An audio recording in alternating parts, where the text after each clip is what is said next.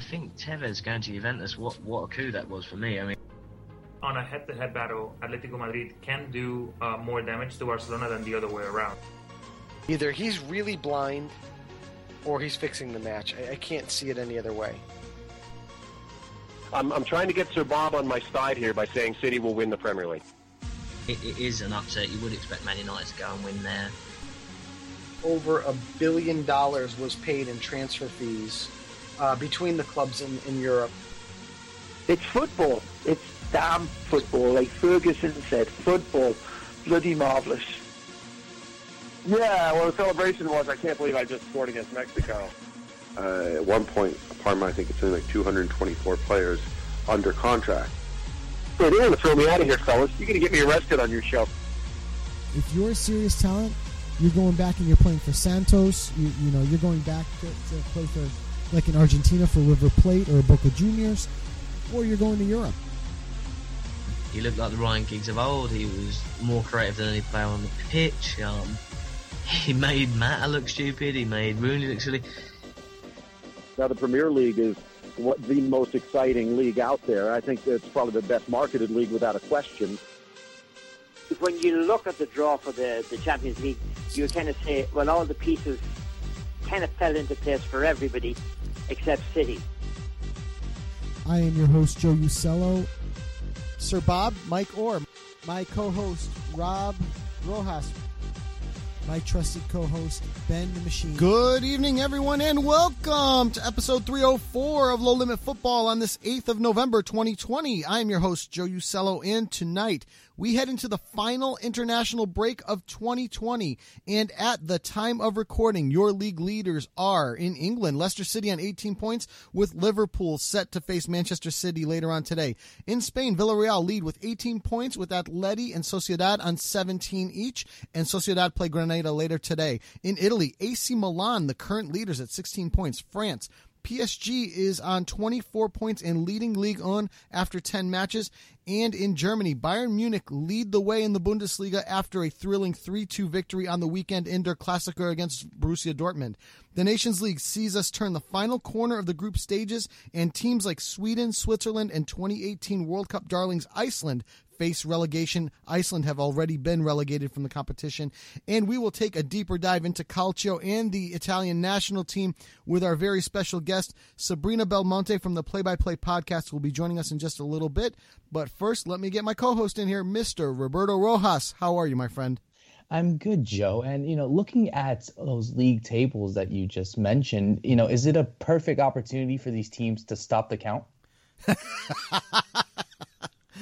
I would say in the case of Villarreal, possibly, right? Right. or AC, Leicester Milan. I guess maybe Leicester wants a title too. Well, yeah, true. They wouldn't mind adding a second title here, and with the hard charging, perennial champions in Liverpool. It's funny to say that, and Manchester City. They wouldn't mind stopping the count right now as it is. And teams like Dortmund want to keep counting, right? Yes, so and I think PSG are also just continuing to count given their dominance. But, in the conversation of Serie A, I think Milan, after everything that they dealt with in many years, I think they would love to stop the count right now, even Sassuolo as well. I would agree with you. Those guys are all in Champions League spots, not European spots, Champions League spots. So that is certainly something where those two teams would not mind stopping the count at all right now. And they're going to get their wish for about a week and a half, and then we're going to keep counting again, aren't we? Because every point must be counted. I agree. Every point matters. Yes. So now that we've totally danced around the 2020 U.S. presidential election, my friend, which thankfully is over. I was wondering, as the time was we're recording, I'm like, are we actually going to go into this recording not knowing who won? But thankfully, the news came about yesterday, around this time yesterday. Yeah. It was funny. I pulled into Harbor Freight to get a tool that I needed to clean my car with, and I'm sitting there with my daughter, and I'm like, I grab my phone and I go, hey, let's just see what's going on in the election news real quick before we run inside. And I literally clicked my phone, and 3 seconds later, all the news networks announced. The last votes came in from Pennsylvania, and not the last votes, but the most recent batch.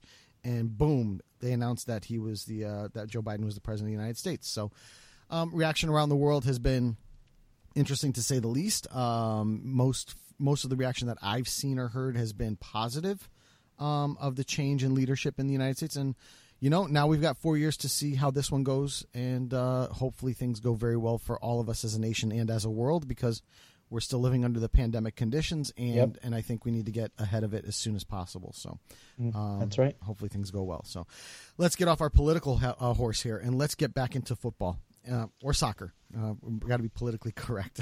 That's right. Yes. And my friend, I have the trivia question for us today. And going into the final week of international break and the Nations League in Europe, I thought a simple Nations League question would be probably most fitting. So this is very easy. The 2019 Nations League Group A top 5 goal scorers. There are 6 of them, by the way, because there was a tie for third place. Can you give me at least 5 of the 6 names? So this was last season. Last season's top goal scorers in Nations League Group A, by the way. Okay. So I didn't bother to get into the different groups and everything. But can you give me the top goal scorers? Simple. I'm going to just have to remember some of the teams, and then maybe that might help me. But I think I have a good idea. But yeah, okay. Excellent. Let's go for it. So let's talk about opening thoughts today, because it's an interesting one. And talking about goal scorers and players and teams that are on form, we're going to go back to Barcelona. Barcelona has certainly been the center of football news over the past, I would say, 2 or 3 weeks, my friend. And this week is no different. And, really focusing now on the youth at Barcelona, and in particular Ansu Fati. On the weekend, picking up a knock on his knee after the 5-2 win against Real Betis. He's 18 years old, and he suffered a torn meniscus. Now, the curiosity is the treatment that Barcelona is going to recommend and follow through with their doctors. Obviously, Fati is going to be out at minimum for 4 weeks, depending on treatment. But this is an injury that could possibly see him being out for up to 6 months. And again, it's all about the management of the injury. And I speak of this from experience because I've had torn meniscus. There are a few different options in terms of treating this particular injury, and I'm putting my athletic training hat on and my experience. The first is meniscus removal. We, probably, Roberto, in the last 20 years or so, for the most part, we've seen removal of the meniscus, or at least the torn portion, because the torn portion of the meniscus can lock the knee and cause your knee to lock up, and it's very very painful. So his tear, from what I can read, is a medial meniscus tear, which is the most common, and most doctors will come in, chew out the part that is torn and just kind of clean it up. Now that leaves you without part of your meniscus. It leads down to arthritic changes in your knee later on down the road. And I don't think they want an 18-year-old footballer with arthritic changes in his knee at 24, right? So I don't know that they're going to treat it that way. The second treatment that you see for this is a meniscus repair. Now that is granted that the meniscus can be repaired. And what they do, and this is one of the surgeries that I've had, is they go in and they put a stitch in the flap that has torn and kind of tie it down and secure the torn piece, and then it starts to heal on its own. But because of that surgery, it is a very, very lengthy process to heal. It takes anywhere from, I would say, 5 to 9 months, depending on how treatment and how the player handles it or how the person handles it. For me, it was 6 months that I was out with that. It's a very delicate recovery, and it's managed very, very specifically. The third treatment, and again, this is all dependent upon the severity of the tear, which we don't have that information yet from Barcelona because of the newness of the injury and the swelling that occurs with it. The third treatment would just be conservative, stretching, some manual muscle therapy, which I have also had, and that can be a 4-week, 6-week, 8-week thing, but it's another thing that's managed gingerly. So we're looking at Ansu Fati, one of the budding stars in world football, was called up to the Spanish national team again for Nations League, going to be out for a minimum of 4 to 8 weeks and possibly up to 6 months. So that's the medical behind it, Roberto. And I want to go to you now because I want to see what you think of Barca's management of this, Barca, how they look as a team moving forward, Really it's been the Messi show. Messi scored his first goals from open play this weekend. Up until then, it had been all penalties. So they're not getting a lot out of guys like Griezmann, and a few others. And here their one star has been Ansu Fati, and now they're going to be without him for quite possibly the season. And it was always going to be a matter about like what was going to happen in case this goes. And it's actually funny that you say Barcelona star and you don't mention Lionel Messi. It's weird to say such a thing, but I think this is a big blow for them. I mean, certainly from a football perspective, it is very difficult to see how they can manage when you're looking at a player that scored 4 goals and an assist in like 7 games in La Liga. He scored in El Clasico, and and he's been just on a tear as of now, and just to have this major setback is hugely awful for Barcelona and also for him as well. I mean, we'll get to the more status of Ansu Fati in a bit, but I think this is now the case where these, the attacking players at Barcelona, you're going to see Messi step up. I think after what we saw this weekend, he definitely has to put in that responsibility as he always does. But even for Griezmann, I mean, he did score on the weekend as well, but he did miss the penalty. So all is up in the air in terms of his confidence, and he really wants to, fit into the system that Ronald Koeman is putting in. Dembele, I mean, certainly he's someone that is just trying to get back into form, as to someone who's also suffered multiple injuries over the last few years. And, I think we've also seen some bright gems as well, not just Fati, but also Pedri. I mean, the other teenage sensation has also been kind of a shining light for Koeman's side. But I think it's very interesting when you think about it. I mean, aside from Messi and obviously, you get these 2 teenagers that have been flourishing, you're not seeing a lot from the more experienced players like Dembele, like Griezmann. I mean, it kind of comes in a bad shape, and kind of ironic as we talk about it, as we look at the player that they did sell over the summer, Luis Suarez, take over the Pichichi at the moment. So it kind of feels as if though maybe Barcelona are a bit regretful. I don't know. I mean, Villarreal Atletico Madrid have still not lost a game yet so far this season, so they've definitely found a way under Diego Simeone. And Joao Felix as well. I mean, he's been on a tear so far. I think certainly they need to pick up their form as of now. I think they definitely cannot afford to lose any more games and lose any more points, especially in what has been a tight La Liga season so far. And now it's going into the more Ansu Fati situation. And Joe, obviously you can bring a more medical perspective of this. I think someone who is this young, he just turned 18 a couple days ago, you don't want those issues to come about when you're much older, in your early 20s. I mean, obviously we're all hoping that isn't the case, where this is a player that is suffering through multiple injuries over the course of his young career. But I think from the safe point, and obviously we have to wait for an official word from Barcelona, I mean, you really want to get the best recovery necessary so that he can be 100% fit by the time he goes back on the pitch. And even that's not guaranteed, even in today's world with all these injuries. Yeah, if I'm Barcelona, I'm very, very cautious with the treatment of this injury. I don't jump right into it. For me, I'm looking at the long haul for him. I'm not looking at the short haul. The short haul would be go in, remove the meniscus, and get him back out on the pitch in 4 to 8 weeks. I don't think that's the right thing for Ansu Fati, short term or long term, and I don't think it's the right thing for Barcelona, short term or long term. I think the more conservative, and again, this is all speculation based on the level of the injury, the type of injury, and what the MRIs show. I would be much more conservative. I would even consider just manual therapy and hold him out 8 weeks. And I know that Barca fans don't want to hear that, but if you hold him out 8 weeks, you get him right, and you get him back on the pitch. You get him on the pitch 100% and healthy. I think he moves forward with a completely structurally sound knee, and you get Ansu Fati back.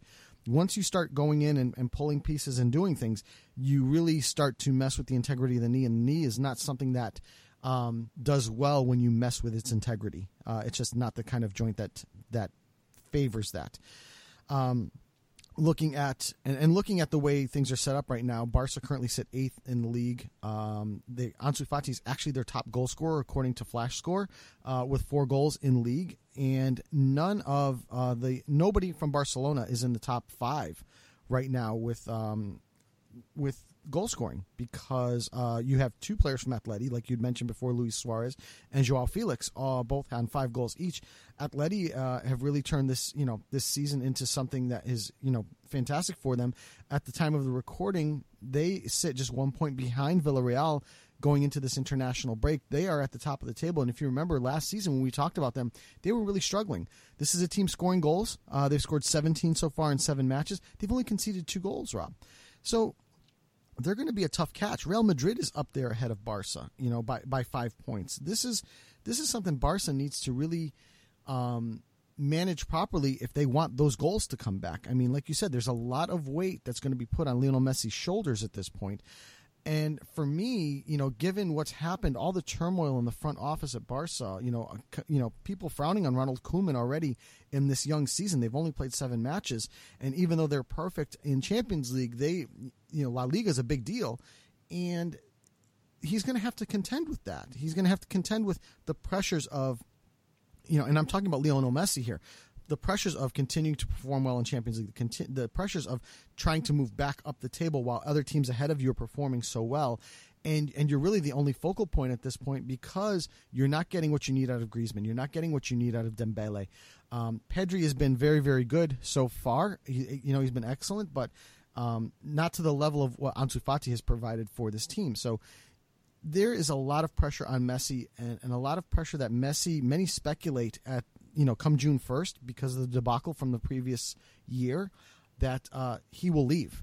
And no matter what, and I know Bartomeu's out, and I know they're kind of moving forward, but this might be a situation where Messi finally says forget it, and he's done. And, that would put a lot of pressure on a healthy Ansu Fati, then will be 19 years old, to perform. So I think this is something that Barca needs to be very, very careful with. This is not just some average player. I mean, if I had to ask you of the top young players in the world right now, I know you'd put Kylian Mbappe probably number 1 there, but I don't think Ansu Fati would be much further than 3 or 4 from the top of that list. I think he's definitely. I mean, obviously, it depends on your criteria of young, if you want to go through that. But yeah, no, I agree. I think this is their future. Mm-hmm. This is their future, and they can't afford to. Obviously, I don't know how big his buyout clause is, and I'm sure clubs with tremendous amount of money are dying to get this guy, but I think Barcelona need to make it clear that no, this is your guy. This is your Messi after Messi. Say. I mean, obviously I don't expect Ansu Fati to hit Messi levels, as we know, but in what I'm trying to say is that this is your main guy. This is the guy that you can build your team around for the next decade or so, and certainly you want to make sure that he's at the best possible fitness possible, and that if you are able to risk something that is so delicate like an injury like this, it could backfire if you see him on the pitch so soon. So I think Barcelona are, and you would think that they are smart, but I think given history of how they've dealt with injuries over previous players, you feel a bit cautious. But I would assume that, given that this is a player that is their own, like come from La Masia, the academy, and they know deep down that, this is the gem that they want to build their team around for the next decade or so, they need to deal with this properly, conservatively, as you said, and just hopefully make sure that the players that are fit are able to stand up and provide their sort of impact needed. And again, back to Messi, I mean, he's already. I mean, maybe we're not seeing it properly, but I mean, this is a case where it kind of feels like it's like, oh my God, this is happening again, where all the pressure is right onto me, and this could be my final year, and what the hell is going to happen afterwards? So this is a situation where Barcelona need to tread carefully, and hopefully that if they're able to pick up the points in the league and obviously qualify to the next stage of the Champions League, that they're hopefully in a better position by the time that Fati does come back. Yeah, and and from the Barcelona standpoint, you look at this. Like I said, they're 8th in the league right now, but they're behind teams like Betis, Cadiz, Sociedad, Villarreal. Certainly talented teams, but you look at Barcelona as the squad is now. They're certainly capable of catching these teams because we're so early into the season. So I think the smart thing to do from a Barcelona standpoint, like we've said, treat it conservatively. Be careful with how you handle him, and ultimately, it will pay dividends on the other side as long as you can get him managed properly and moved on properly. So let's table our discussion of Barcelona and let's move on to our discussion of Calcio. We were lucky enough just before we recorded this pod to have Sabrina Belmonte join us from the Play-by-Play podcast. We got to talk about her beloved AC Milan, Juventus, Serie A, Nations League. We hit all points. So without further ado, the Sabrina Belmonte interview. Joining us now on Low Limit Football from the Play-by-Play podcast, Sabrina Belmonte. Sabrina, welcome to the show. I'm glad that we could have you on this morning. I want to start out quickly asking you about your beloved Milan. They suffered their first loss midweek to Lille in the Europa League, their first loss since March 8th, a span of almost 10 months when you really look back. They went 24 straight unbeaten in all competitions, but now they currently sit at the top of the Serie A table, but they're currently second in their group table in the Europa League. What has impressed you the most about Milan on this particular run, and what do you see their fortunes are moving through, let's say, the Europa League and even challenging for the Serie A this season? I think what's impressed me the most about them, and might not seem too impressive to someone looking in from the outside, is that they're able to get wins against teams that are lower in the table, like mid-table, lower table teams, which sounds crazy, but in the past, Milan has always struggled with that, especially to start off the season. This has been the best start to a season they've had in decades. So that for me has been really impressive. I don't think that's going to translate to challenging for the Scudetto. I think as a fan and as other Milan fans, we're just cautiously optimistic at this point. We're happy with the good start because, the way it is for all teams. You go through a few injuries, you go through a little bit of a slump. Now we see a lot of players are testing positive for COVID every single day. So your squad can be affected day to day. So it's nice to have that cushion for us to just say, we want to get in the top 4. We've got a little bit of a cushion with the people behind us. And at the end in May, definitely will not be winning the Scudetto. But we're happy to just finish top 4. So I think we're on track for that. As for the Europa League, that was a really, really bad loss against Lille, but it was a weaker starting 11. And I get why Pioli did it. We have a squad who's pretty much exhausted. The qualifying for the Europa League took a toll on us. We had a lot of players out because of COVID, a lot of players out because of injury. And we're still just 1 point behind Lille at the top. We're 3 points in front of Sparta. So I think if we could just get out of the group, we don't necessarily need to win it, maybe get through a few more rounds of the Europa League, it'll be good for the guys to grow. They are a really young squad. They're the youngest. And, Sabrina, certainly what we've seen in this Serie A race, you would say, has been kind of I don't know what's the right word to use, but kind of that vanilla style that we've been seeing of Juventus as of late. I mean, certainly their form would say that it's been decent because they haven't lost a game yet. But, and obviously this is coming off the 1-1 draw, the last-minute draw. Gets solved, don't you think? Yeah, I think in the past, the biggest thing that Juve had in their favor is that they seemed unstoppable. And you would see teams face off against them that a win was definitely possible against Juventus. It's always possible in football, but teams went into it with, I don't want to say a weak mentality, but with a mentality of, we're going to lose this game. Juve's going to come out, they're going to get the winner. But I feel like now that some of their weaknesses have been exposed and we've been seeing it over a longer period of time, you see that teams are going into games saying, we could actually take this. We could win this game. And they don't give up, as is evident by that late tying goal by Lazio. And it just they kind of seem a little bit lifeless which is a complete step back from where they thought they were going when they parted ways with Allegri. That was the point. They wanted to play beautiful football. They wanted to move on from that pragmatic approach. But I mean, yeah, you can look at it and say, hey, they're still unbeaten. Juventus are still unbeaten, but that's not what the fans want. And I don't think that's what the club wants either. So it's really hard to see why they went with Pirlo, completely unproven, had never coached a game in his life before. And now here they are, unbeaten for sure, but they just look like they don't have it. And Joe, obviously as the Juventino, you would have a better perspective on this. Mm-hmm. How do you feel? I mean, certainly, yes, we're already in November. I mean, we're approaching Christmas time. And, I think that would have been like maybe a good point to really reflect on how well you started the season or how badly you have. So I'm curious to think how you feel about this Juventus side. And if you agree that maybe the side is a bit not as pragmatic as one would imagine under Andrea Pirlo. Yeah, I agree with Sabrina. For me, what I've noticed is that the team is trying to figure out their identity under Pirlo. And I think Pirlo's trying to figure out his identity.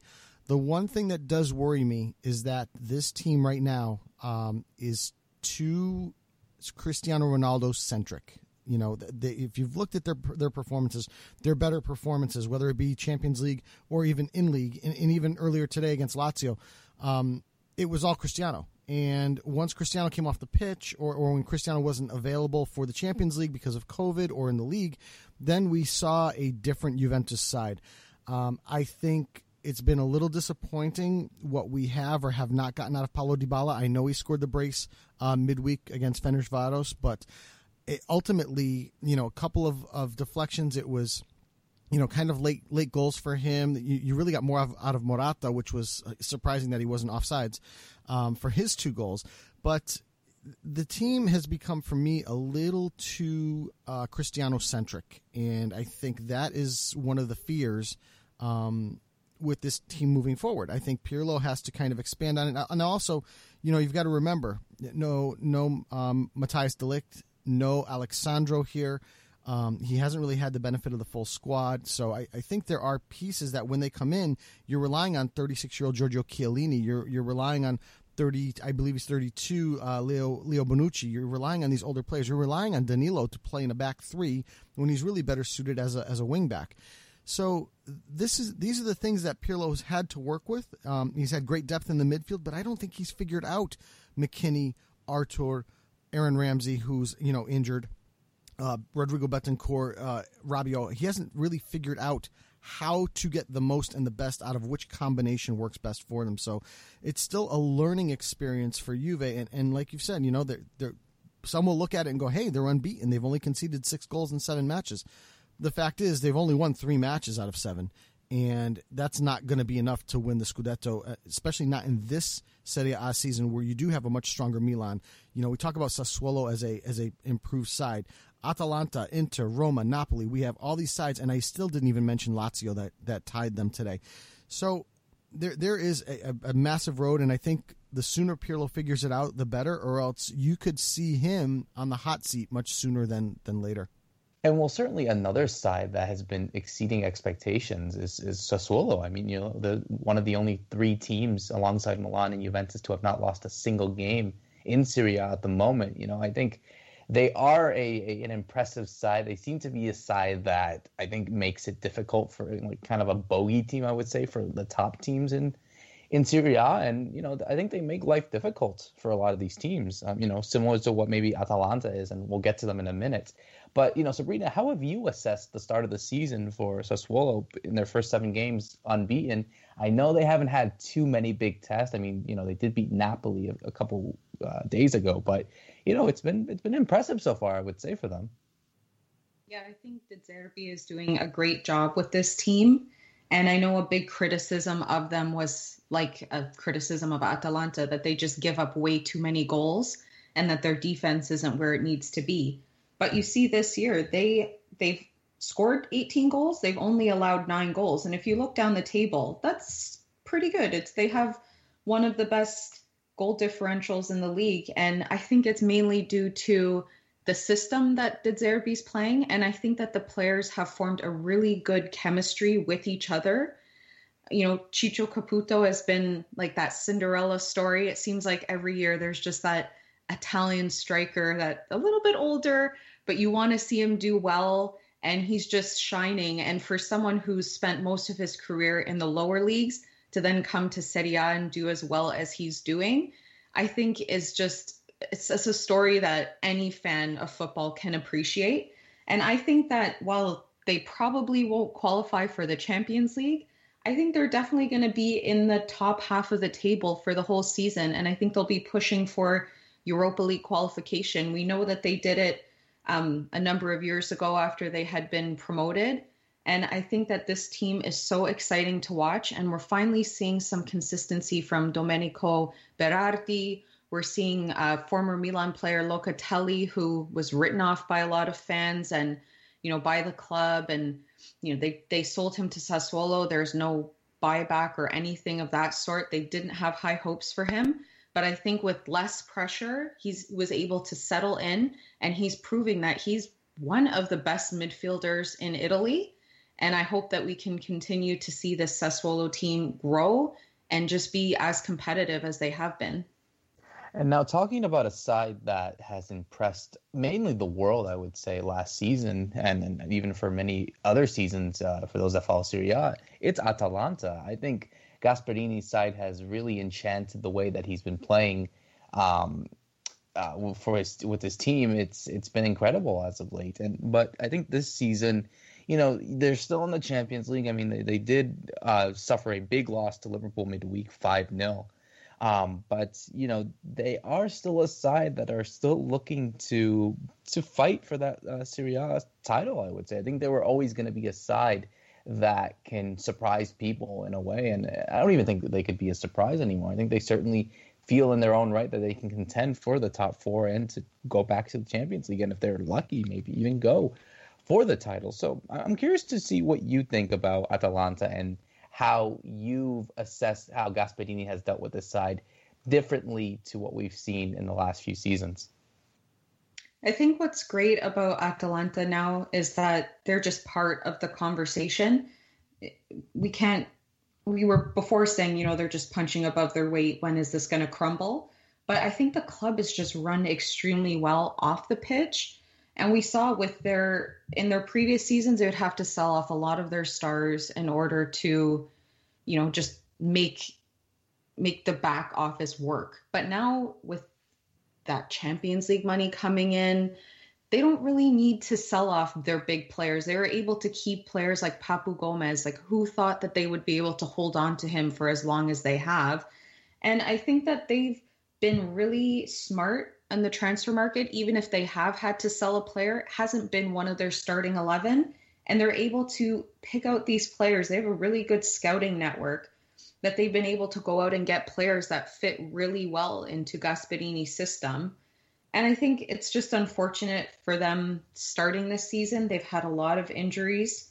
And I think that's why we've seen them not doing as well or being as dominant as they have been in the last few seasons. And I mean, that Liverpool loss really hurt for anyone who's got some kind of soft spot for Atalanta. But Liverpool are a great squad. And Atalanta has a lot of their players out. I think if they had a fully fit squad, maybe they wouldn't have won that game, but maybe it would have been a 2-0 loss, maybe a 3-0 loss. So I think once they start getting their players back in and getting match fit, they're just going to have a really good run of form and they're going to be right back in contention. And they've proven in the last few years that they could challenge for the Scudetto. So it's going to be exciting to see what they have in store this season.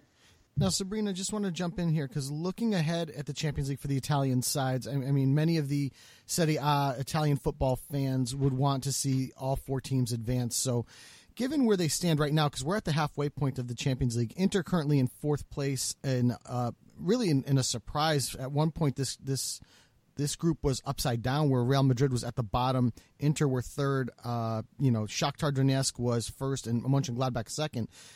So it really was upside down at one point from what many had predicted.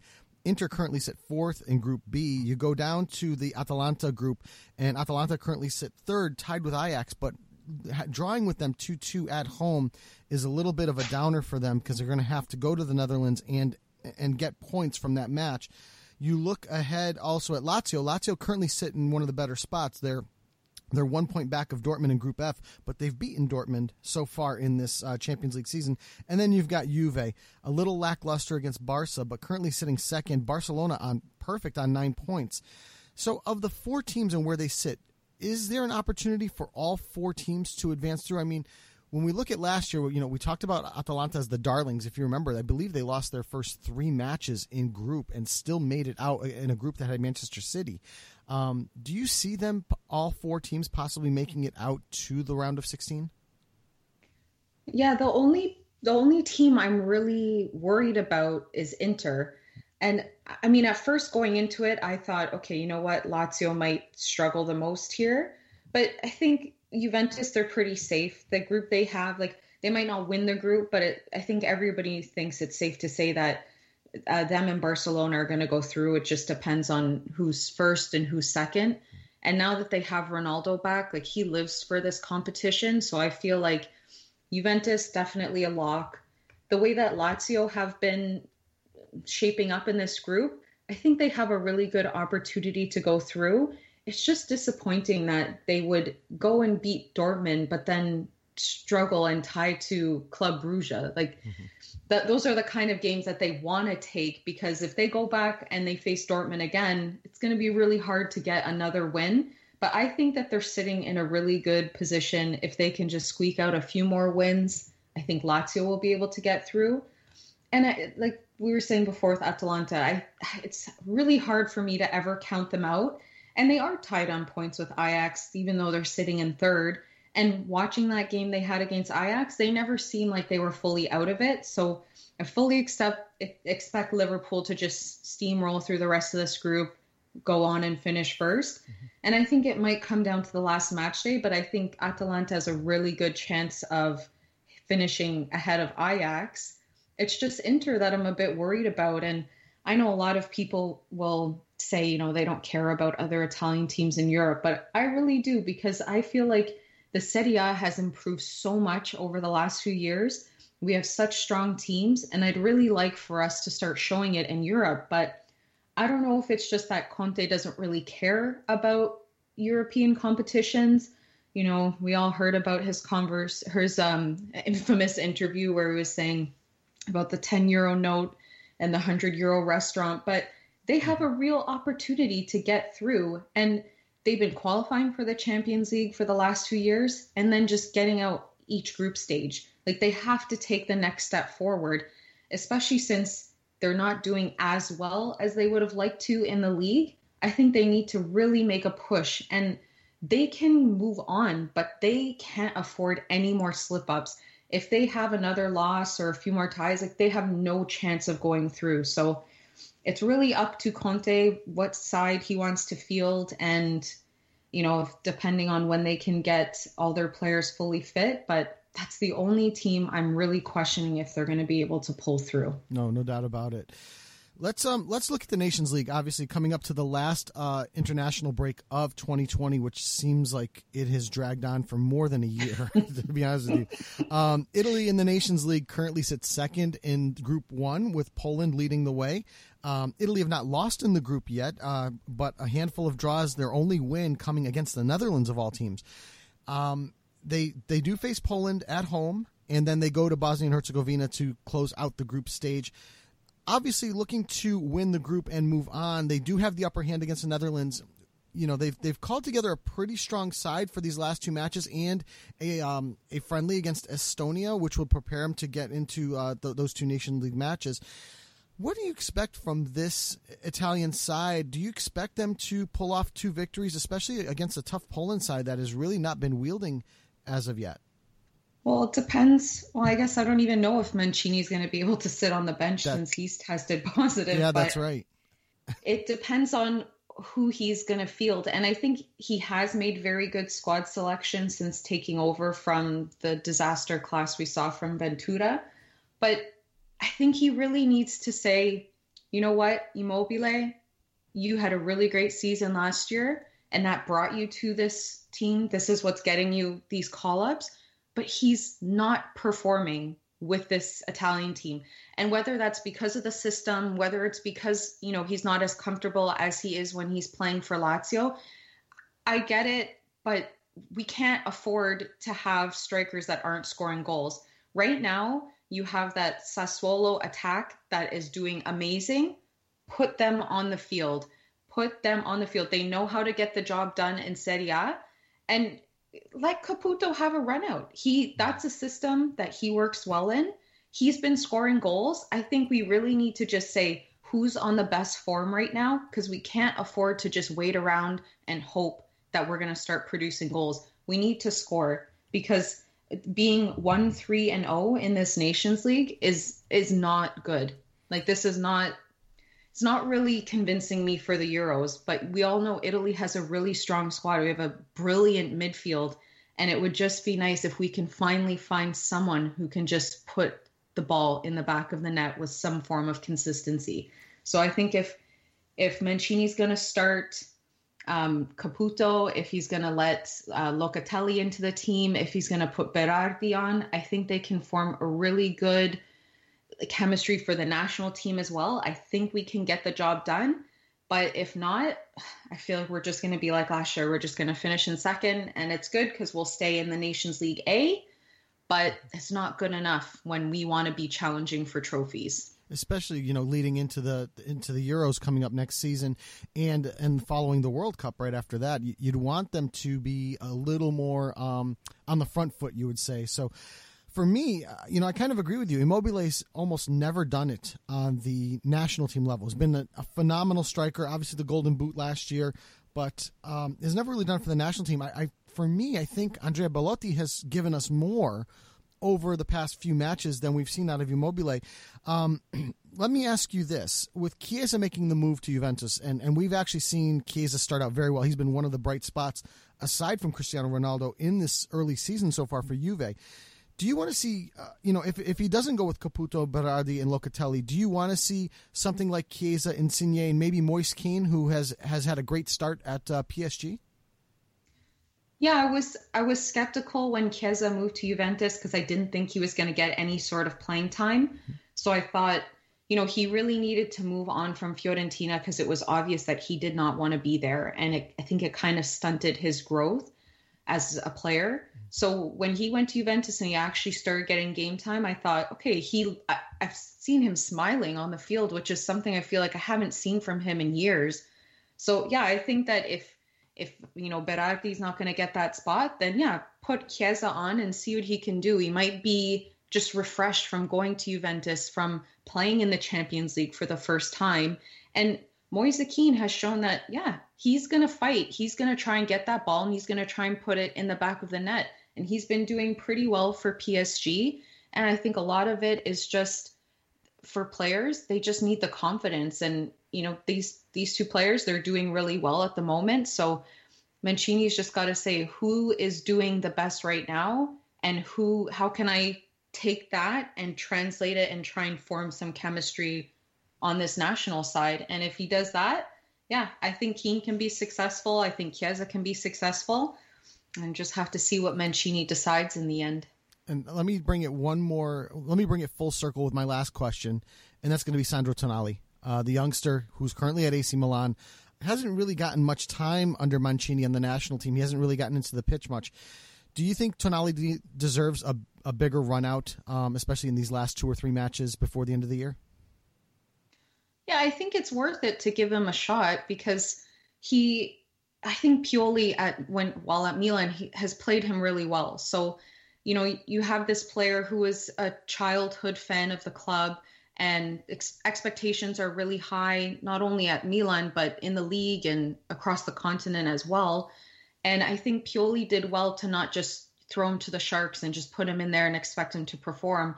He's played him in, you know, games like in the Europa League or games in the Serie A that are, you know, against teams that are lower down in the table. And I think that he's slowly been growing into his role at Milan.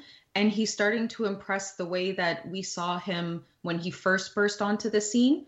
So I would love if Mancini could give him some game time and just show what he has to offer, because I think he'll play a really important role going into the Euros next year. I completely agree with you. Before we let you go, where can everybody find your work? If you want to follow me personally on Twitter, just posting some of the things I've been musing about lately, it's SabriB10 on Twitter. Just for our podcast, it was me and my sister Lisa. We do the play-by-play podcast. We're on Twitter at play-by-play-pod1, and our podcast is on all major platforms. Fantastic stuff. Sabrina, thank you very much for joining us. It was an absolute pleasure, and we look forward to having you back again very soon. Thank you so much for having me. And thanks again to Sabrina Belmonte for joining us on the show. Rob, let's get into some information because, as we said, this is the last international break of the year coming up. And, of course, we have World Cup qualifiers in CONMEBOL. We've got a whole list of matches that we're going to give you in Match of the Week. But currently, as it stands, after 2 matches, we see Brazil at the top of the table with 6 points, tied with Argentina. Both teams perfect on the season. Argentina really defensively playing well. They've only conceded 1 goal, but they've only scored 3, so that's a little bit of a concern with all the firepower they have there. Colombia and Paraguay currently sitting on 4 points. They are in the automatic qualifier spots so far. Ecuador currently sitting 5th. Uruguay outside looking in on 3 points, tied with Ecuador, but down on goal differential. Then we have Chile, Peru, Venezuela, and Bolivia rounding it out. Venezuela yet to score a goal in qualifying, but they've conceded 4. So going into this, obviously we've got some interesting matches coming up. We've got the derby between Chile and Peru coming up. We've got a couple of other great matches coming up. What are your expectations coming up this week for World Cup qualifying? Well, I think certainly, I think the first 2 games kind of gave an impression for many of these teams about where they stand. I mean, again, I think this is the case, as I like to reiterate multiple times, that this qualifying process is the hardest, and it's not a race. It's a marathon. This will take a long time, and maybe a lot of these teams won't be in the same position come 2022. So, yeah, I think certainly, as we come into the first 2 games, only 4 teams have perfect records. I mean, perfect as in they haven't lost. So there are a few games to look out for. I mean, certainly the big one to watch out for, I think, on match day 3 is Chile-Peru, as the Pacific Classic, as they like to say, and in that part of the world. Argentina-Paraguay obviously will be a good game, given that, well, for me, it's a rivalry, of course. Paraguay's rivalry has always been with Argentina, so that's the one to watch out for, given that there are also 2 teams that haven't lost yet. So Colombia-Uruguay is a good one. I think that's a really good one to watch out for. I think 2 teams that are very attacking, I would say. I think they are very in the discussion to qualify for the World Cup in Qatar. I think Brazil will definitely have its easy, I would say, maybe against a Venezuela side that are still trying to find their identity under the new manager. So they feel hopeful. Ecuador and Bolivia is another one that I think is a good one, because you know how Bolivia always have had a good record, historically, I would say, at altitude. So it's going to be interesting to see how Ecuador are going to cope. Especially coming after that win against Uruguay last month, that gives them a good confidence heading into the game in La Paz. And match day 4, I mean, the one that I think sticks out to me is Uruguay-Brazil. I mean, Uruguay, I think that is a match where, I think Uruguay come into these first 2 games. I mean, these 2 games in November as tough ones, honestly. I mean, Colombia are no pushover, and Brazil are Brazil. I mean, it's that simple. So far, I think that, come the end of November 17th, when all these 2 games are over for these sides, I think it gives them a good impression to see what they can work on and obviously build into that for the next few games in March. Now, I mean, like you said, you've got Uruguay going to Colombia on match day 3, and then they're hosting Brazil on match day 4. Currently sitting outside the top 5, so they would be the team home. And I always think back, I mean, I know CONMEBOL is a very long process. I always think back to the time we had Tim Vickery on, and Ecuador were leading after, I think, 4 or 5 matches, and we were talking about what team is going to be out, and ultimately it was Ecuador that was out. So, I kind of pose that to you a little bit here, with Uruguay being on the outside looking in and really really tough matches coming up here against Colombia. They're going to have to go. I'm assuming they're playing that one in Barranquilla, and then hosting Brazil, a team that has been perfect like you had mentioned so far. Are there must-win matches here for Uruguay to be able to hold out hope of qualifying? Absolutely. And I think, again, it's still early days and a lot can change. I mean, when you're looking at 4 match days out of 18, a lot can happen. But I think points are, like we said at the beginning, every point counts. Yeah. Every point counts. Be it 3, be it 1, whatever. Every point counts. And I think Uruguay can't afford to lose points, especially at home. I think they can afford to lose or drop points to Colombia. I mean, obviously they don't want to do that. They want to go in and win like any other team.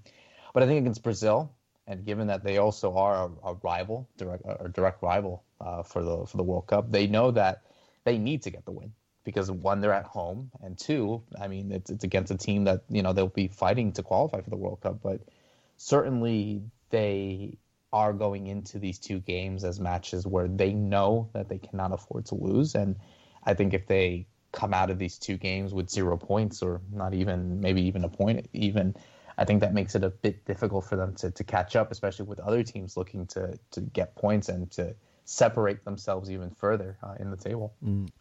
Currently, Brazil and Colombia, the top 2 scoring teams in the CONMEBOL qualifying, and Uruguay, one of the worst defensive. They've conceded 5 goals, but 4 of those were to Ecuador in the last match day. So it'll be interesting to see what happens over the next couple of match days for CONMEBOL to see if Uruguay can at least maintain a level of competitiveness in the group and move forward. So with that in mind, let's talk about some matches of the week coming up here this week. Like we said, it's the international break, but we do have World Cup qualifiers, and we're going to start out with Argentina-Paraguay on Thursday at 7 p.m.